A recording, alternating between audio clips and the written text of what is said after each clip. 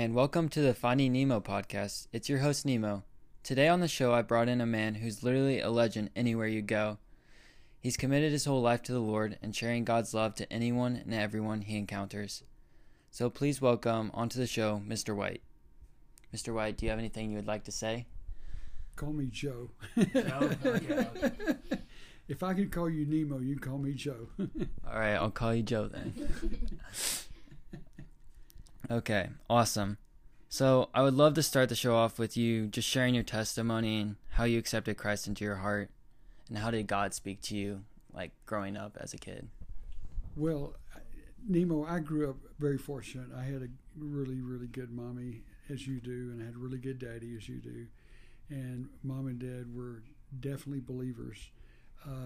In that day and age, believe it or not, I'm like 73 years old, so my mom and dad really grew up in the 40s and 50s, and I guess even the 30s some. But Christianity was more talked about on Sunday, and not today's Kanakuk. We talk about Jesus like all the time, day and night, and not to take anything away from mom and dad, because they were just stellar. Both of them were stellar people. But we just didn't talk about Jesus a lot, and so I think for me, really knowing Christ like kind of full time really came after college, and so we were kind of really just like right after I graduated and I started working. I was coaching at Texas A&M in the football with the football team. And then I was also working for my daddy with Kanakuk, and it was really during that season that I really feel like I knew what it meant to give my life to Christ completely. Awesome. So what would you say is like the bigger difference from like before you, like would say you had your own faith and after? So like before Christ and after Christ. Well, Nemo, I love, the concept that comes out in 2 Corinthians 5:17 that if any man's in Christ, he's a brand new creation. And, I do a lot of counseling, and when I get a chance to see Christ transform lives, especially at K2, my heart is called for teenagers. I've been doing teen ministry really for 50 years now. And so when I see kids, in crisis, they come to me, this happened for 50 years. I'm kind of like, I guess I've just got good listening ears, maybe. I don't know. I don't have any special gifts or education, but I think I listen well. And so kids are comfortable coming to me. And they, watching kids become brand new creations, I compare it to like metamorphosis. And I watch these young people, especially at K2, the teenage version of Kanakuk. I just see thousands over the years, but hundreds of kids every summer really becoming brand new creations. And it's like that little caterpillar crawls in that little chrysalis, and he dies in that chrysalis. And the little cocoon, if you will, if it's a moth, or chrysalis if it's a butterfly, that little caterpillar just literally deteriorates. But then those little DNA molecules from which that caterpillar was made, they reconfigure. The DNA literally is rebuilt in that little chrysalis, like a little coffin. And instead of a caterpillar coming out, a butterfly comes out. So for me, it changed everything. Literally, and it should. Coming to Christ should change everything for me. But instead of being all about me, it became, how can I lead this world to Christ? Yeah, that's kind of like, I don't know how to describe it better than like what you just said.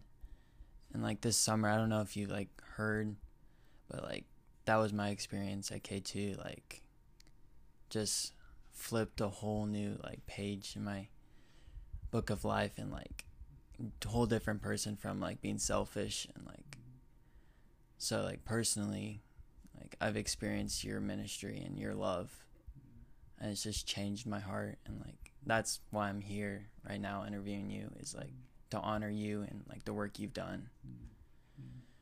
And so the next question I have for you is like, we all go through trials, and like what's your advice for someone who's going through a trial right now, like, and just struggling with, like, does God love me? Why would he let bad things happen to me? Because in my story, that was like a big question I had, and I wish I had someone answer that for me sooner. So Yeah, you read scripture. Persecution is like a privilege. Persecution is like it's like an honor in scripture to be persecuted. And so I was just thinking about 1 Peter. Uh, 3 or 4, it says, "Brethren, do not be surprised at the fiery ordeal among you, which comes upon you for your testing, knowing that the other brethren, the other Christians in the world, have gone through the same things." And I'm paraphrasing a little bit, but in Scripture, it doesn't talk a lot about a life of ease, a life of comfort, a life of it talks a lot about a life of persecution. And I've had 23 or 20 something surgeries, major surgeries on my body, and they've cut off my legs, and I've had all kind of heart attacks and spine surgeries, and you name it, everything's been cut on or cut off. but I count it a privilege. Every time I go into surgery and I come out in pain or going in pain or stay in pain or whatever, it's just, I don't know, I just feel like when they had to open my chest and redo my heart, and then they had to go in and cut in my lungs, and all these terrible things were happening. But it was like the greatest month of my life. I mean, to the outside world, it would have been horrible to be in pain for a month. But it's like my room was a sanctuary. It was incredible. It was like God was in that room in such a special way. And so the joy of suffering is one reason why it's incredible. And then two, suffering makes you more like Christ. And so, Nehemiah, you never would have been the man you are today, because everybody admires you, including me, because of what you've been through. And so we see more of Christ in you. I'm sure before this thing happened to you, we all saw Christ in you, but not like today, because you've been through some really difficult trials. And so it brings out the Jesus in you. Suffering does that. It chisels off, what looks like Nemo, and it leaves behind what looks like Jesus. That's what suffering does. It's cool. And then the other thing, you get to share in the sufferings of Christ.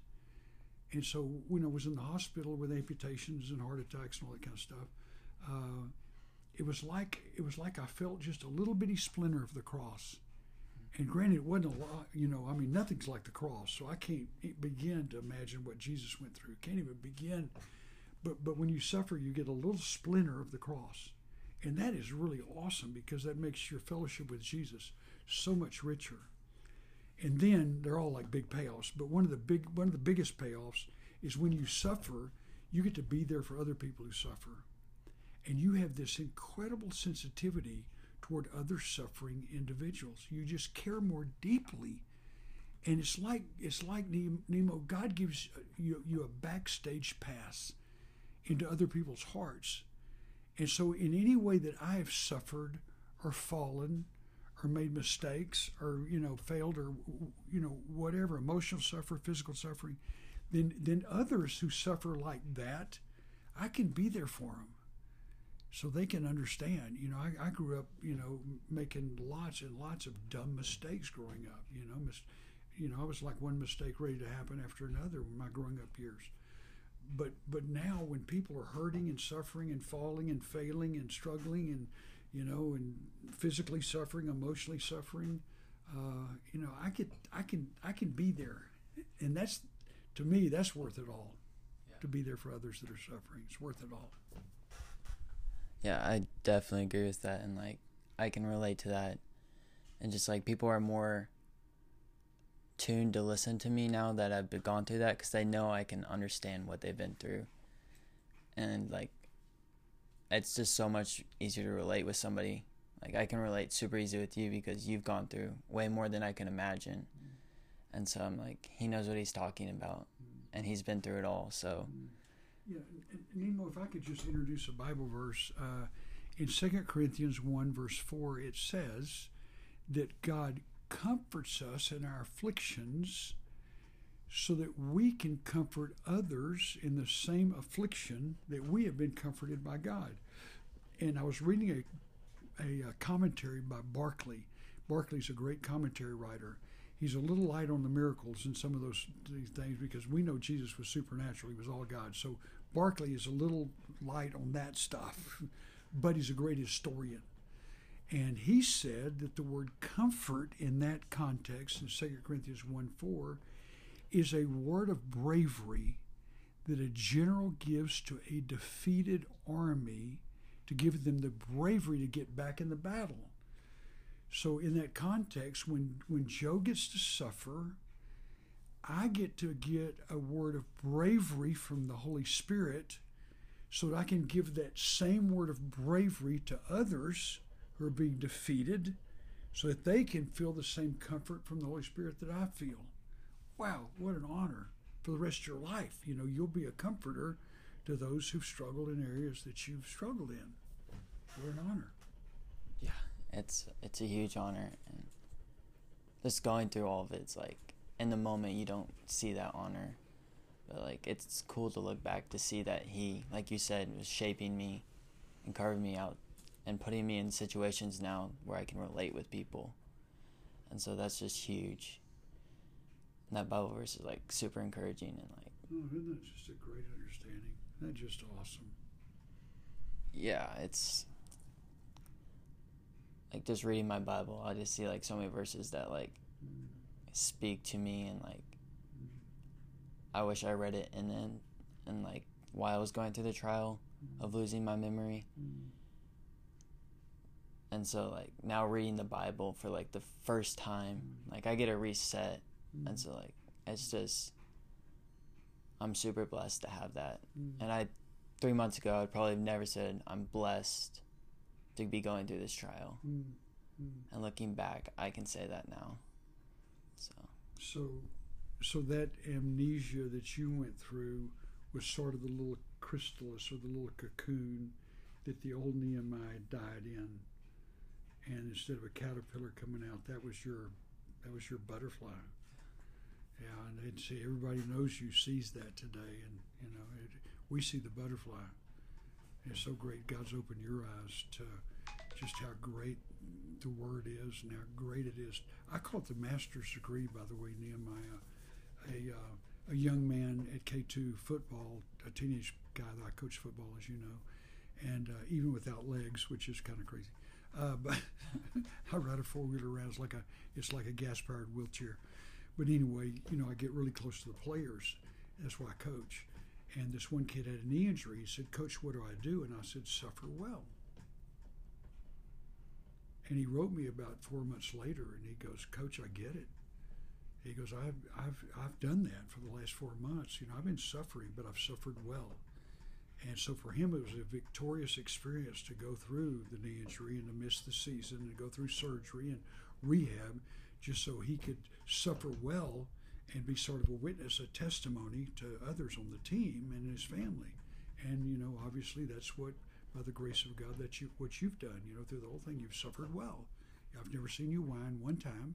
Never seen you complain one time. You've looked bewildered a few times. Like, what? And that? Those are stars. What are those? But just the way you've suffered well, you know, that's been incredible to all of us who've known you to watch, you know, the way you've handled your suffering. What a blessing that is. That means a lot. So I know you've like shared the gospel with so many people, and you've just seen people just change from like just you pouring into them. And you came over to my house it was like last week, I think. Mm-hmm. And we were just talking about stories of like you just pouring into people in the sport of golf and like just stories like that. So like what are some of those stories that have just like stood out to you and like stuck with you through the years, like that you'll never forget? Yeah, you know, Jesus is so good. He lets us share in kingdom building. Right now you're kingdom building. And, you know, and he could have done it. You know, he could have written a note in the sky, and he could have, you know, done all of his kingdom building on his own. But he lets you know, really fallen people like me, you know, just average everyday idiots, share in kingdom building. And every time, you know, you get a chance to see somebody get it. And like you say, Nemo, I'm the most blessed person that ever lived. You know, I get to be a part of that experience with people, kind of like all the time. And, I can't say I do this all the time, but my goal is one of my teenage friends says, to bring eternity into every conversation. And that's the coolest thing. I just heard that the other day about bringing eternity in every conversation. But for years, I've kind of had that, goal. And so when you get to see that little caterpillar, I'm thinking of one. You asked me for a specific. I don't think there's been any better than to watch Muslim guys that I know. Sometimes I'll meet Muslim guys in taxis and limos and things like that, and when I travel speaking at places and stuff, and so I'll bring eternity into the taxi, or bring eternity in the limo, or bring eternity at the rental car place, or bring eternity to the airplane seat, next beside me. But I love sharing Jesus with Muslim brothers. I really do. I love it, and I call them brothers because there's a desire in every man to know Christ.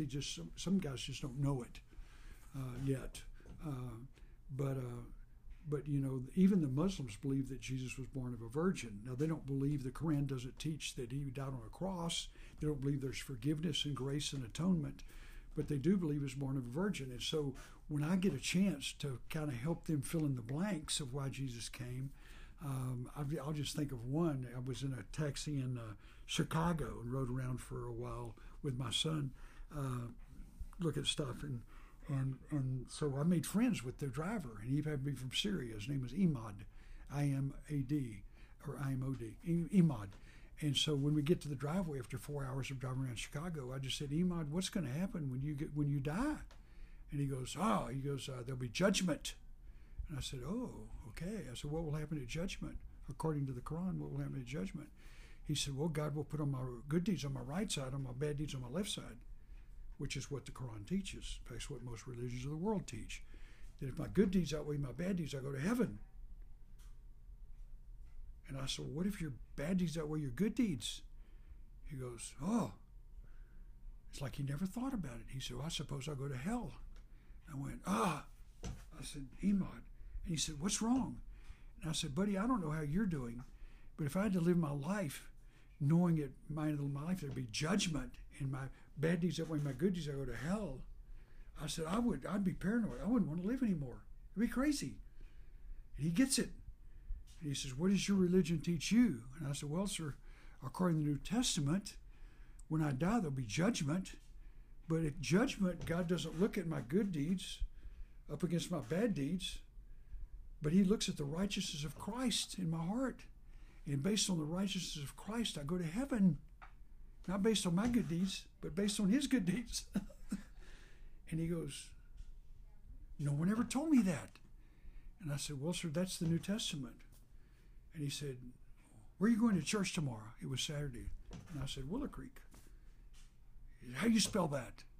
And I said, W-I-L-L-O-W-C-R-E-E-K. And he writes it down. He said, I'll be there tomorrow. And then another guy in Chicago, his name was, the sweetest guy. He was from Lebanon. His name was Amin. Beautiful guy. It was late at night. And I said, what do you think about Muhammad? I don't like him. And I said, you don't? No, I don't like him. And he started telling me why he didn't like Muhammad, the way he lived his life. And I said, what about the Quran? I don't like it. I said, you're Muslim? Yes. I said, you believe in the Quran? Some yes, some no. And I said, well, so he started telling me about the Quran. Well, I knew, I read some stuff. And then he gets to the end of himself and he realizes he's going nowhere with the Quran because you don't go anywhere. You just have to worry your whole life. Do this, do this, do this. They do this. They call it the 5 pillars of Islam. You got to do everything right. Obey all these rules, And we get to the end. I said, can I tell you about Jesus?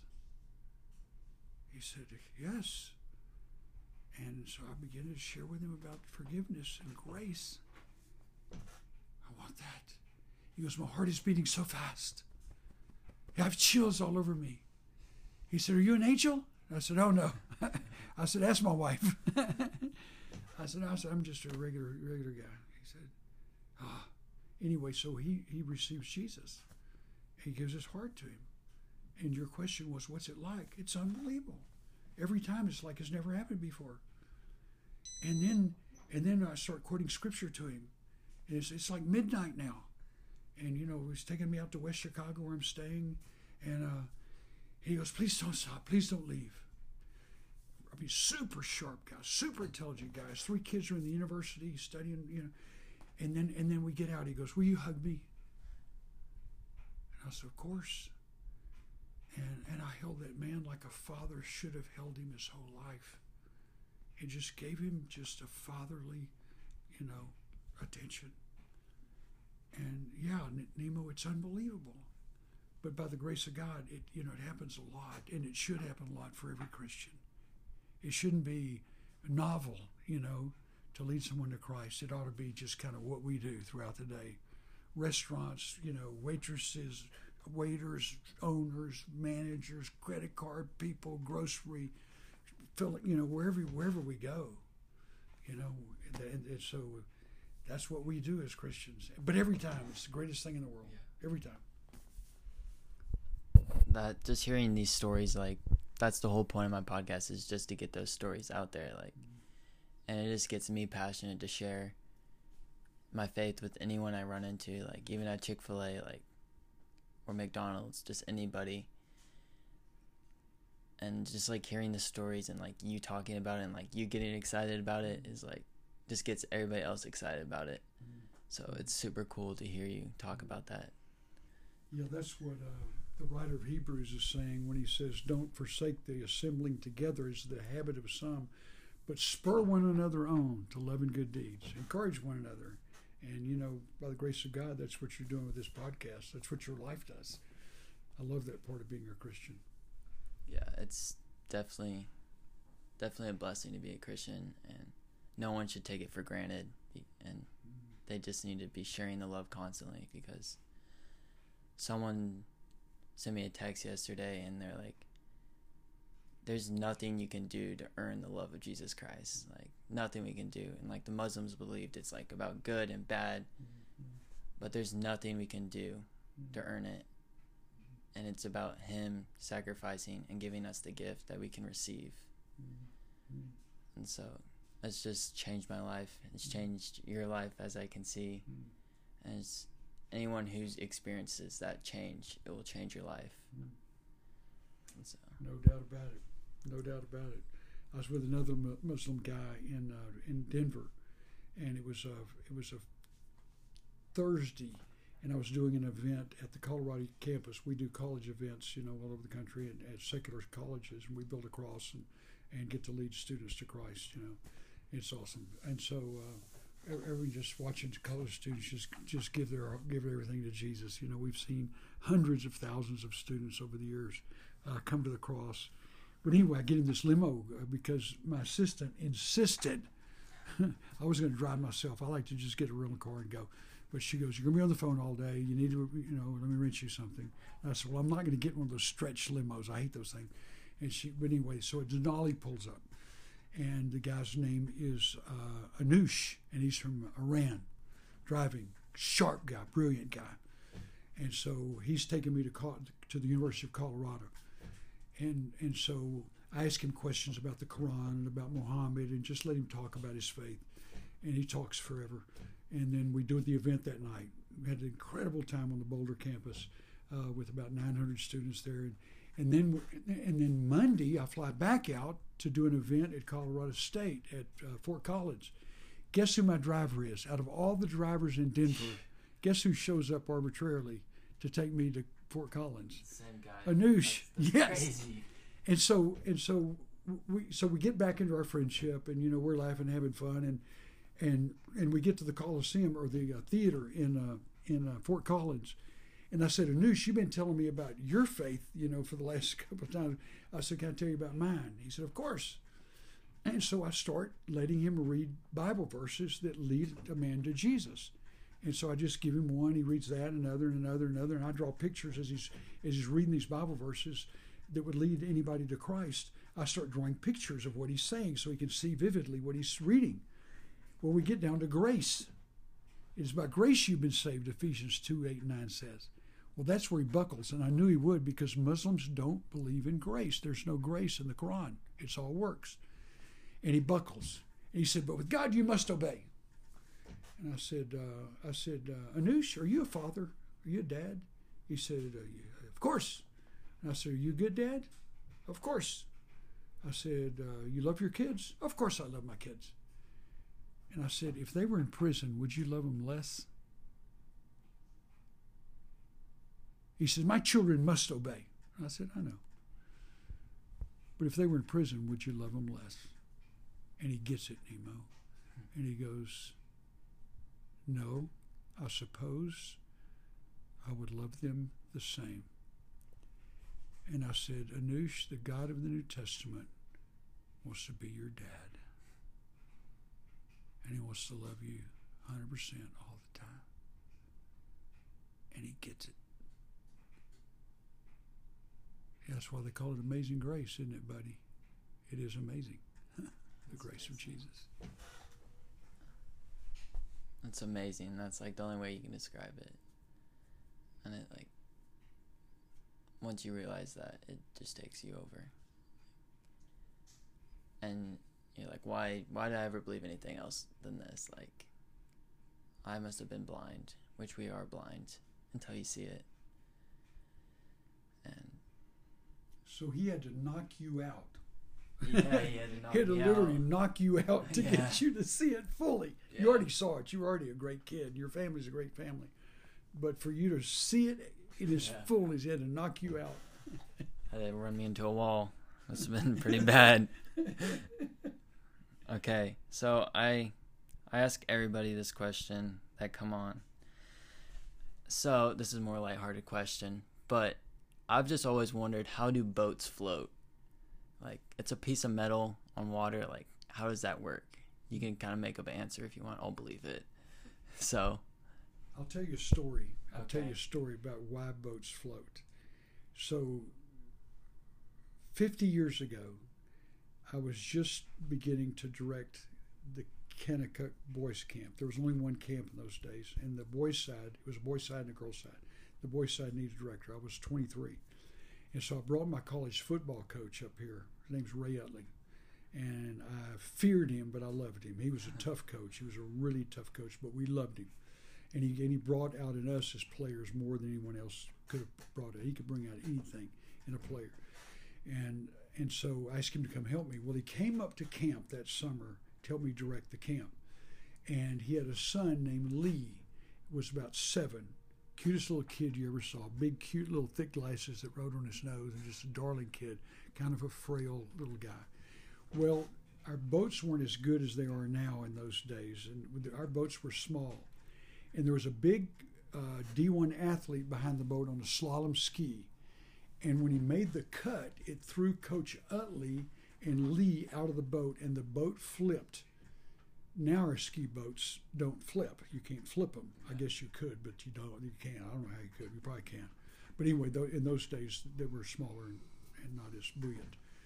And so Coach was out in our lake. And our lake, as anybody knows who's been around Branson, it's cold because it's below Table Rock Dam. We get cold water. And so Coach is swimming around the boat trying to find little Lee. And he can't find him. And he thinks he's drowned. And then at the last ditch effort, he ducks under the boat where the air is trapped. Because when a boat turtles or goes upside down, air is trapped under the boat. And Lee is under the boat in the airspace treading water. His little glasses down on his nose, cute on a button. And Coach just throws his arms around him. And he said, "Lee, what were you thinking?"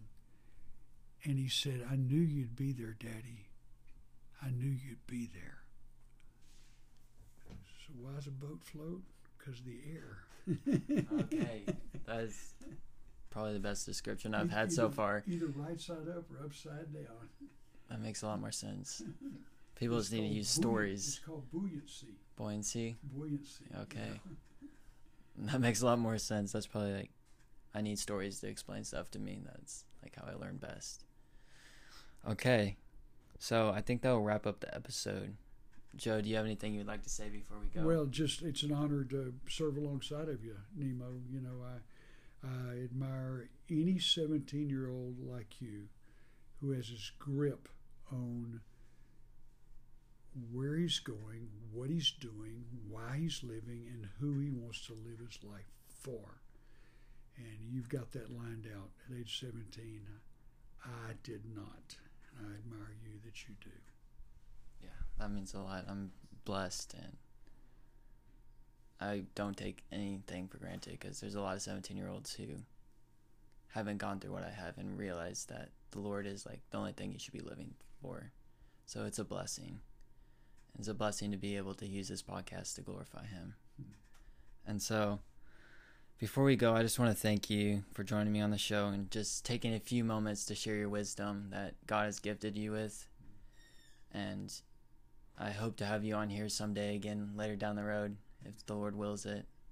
And it's just been an honor just to hear your love for the Lord and like your passion just come out in the stories you've told or just the scripture you've referenced. And I know, Noah, like, I respect you so much and I look up to you. And you're the main reason I'm here today, worshiping God as my Lord. So I just want to thank you for that. So Well, the honor and the privilege is mine, Nemo. It's nice to be your friend. Yeah. Thank you. So this has been episode 8 on the Finding Nemo podcast, and we'll be seeing ya.